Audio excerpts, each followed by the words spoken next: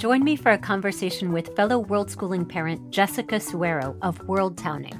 After about 8 years of experience roaming the globe with our respective families, Jessica and I compare notes on educating our young global citizens via travel and creating community and local friends all along the way. We wanted more time with our children. We wanted them to learn about the world and have an education out in the world with its people and in communities. We wanted to create memories over buying stuff. One of the major concerns of people who are considering doing this sort of lifestyle with their kids is the schooling.